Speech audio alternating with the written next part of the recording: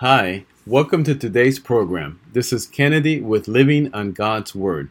Today we read Matthew chapter 2 from the Jesus Bible NIV edition. The Magi visit the Messiah.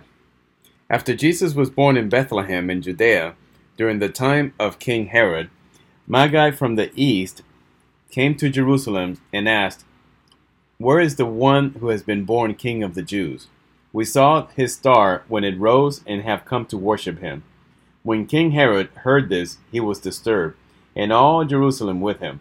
When he had called together all the people's chief priests and teachers of the law, he asked them where the Messiah was to be born. "In Bethlehem in Judea," they replied, for this was what the prophet had written.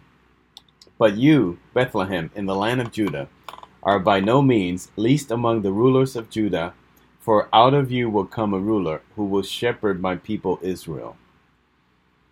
Then Herod came to the Magi secretly and found out from them the exact time the star had appeared. He sent them to Bethlehem and said, "Go and search carefully for the child. As soon as you find him, report to me, so that I too may go and worship him." After they had heard the king, they went on their way, and the star they had seen when it rose went ahead of them until it stopped over the place where the child was. When they saw the star, they were overjoyed. On coming to the house, they saw the child with his mother Mary, and they bowed down and worshipped him. Then they opened their treasures and presented him with gifts of gold, frankincense, and myrrh. And having been warned in a dream not to go back to Herod, they returned to their country by another route. He escaped to Egypt. When they had gone, an angel of the Lord appeared to Joseph in a dream. "Get up," he said, "take the child and his mother and escape to Egypt. Stay there until I tell you, for Herod is going to search for the child to kill him." So he got up, took the child and his mother during the night, and left for Egypt, where he stayed until the death of Herod. And so was fulfilled what the Lord said through the prophet, "Out of Egypt I called my son."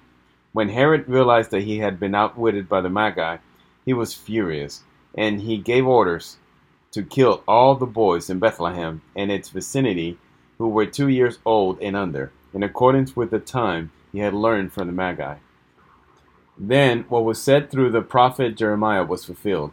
"A voice is heard in Ramah, weeping in great mourning, Rachel weeping for her children, and refusing to be comforted, because they are no more." The return to Nazareth. After Herod died, an angel of the Lord appeared in a dream to Joseph in Egypt and said, "Get up, take the child and his mother, and go to the land of Israel, for those who were trying to take the child's life are dead." So he got up, took the child and his mother, and went to the land of Israel. But when he heard that Archelaus was reigning in Judea in place of his father Herod, he was afraid to go there. Having been warned in a dream, he withdrew to the district of Galilee.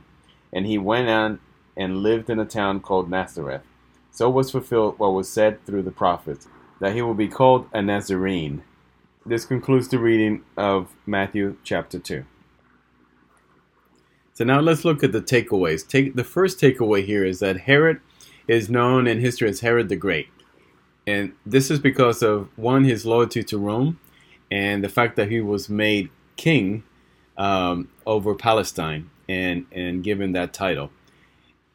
Herod the Great also built tremendous projects, including the cities of Caesarea and Samaria, and the new temple at Jerusalem.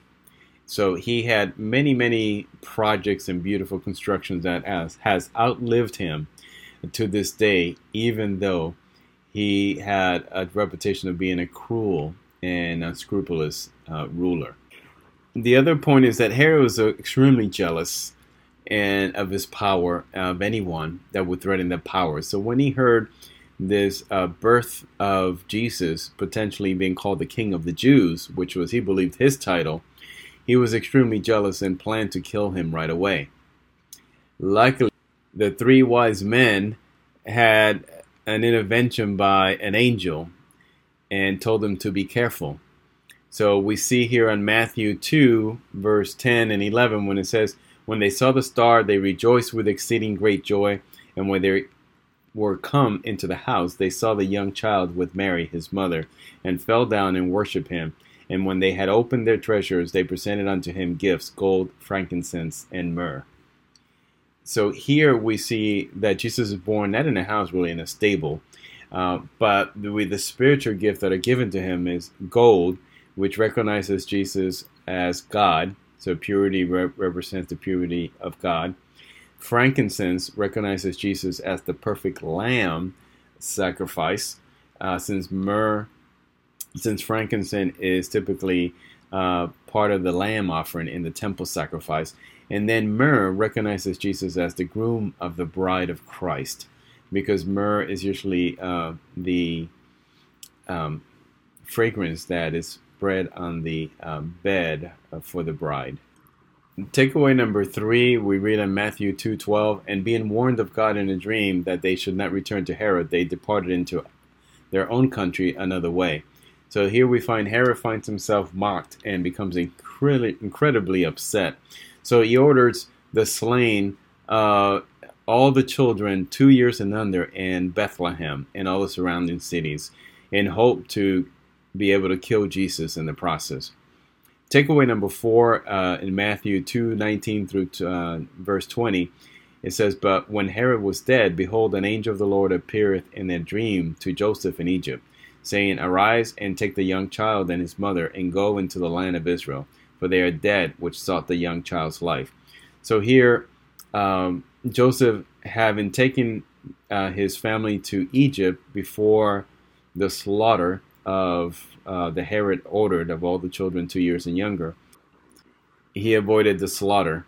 And so now an angel appears back again to him and says it's time to go back home, which he does.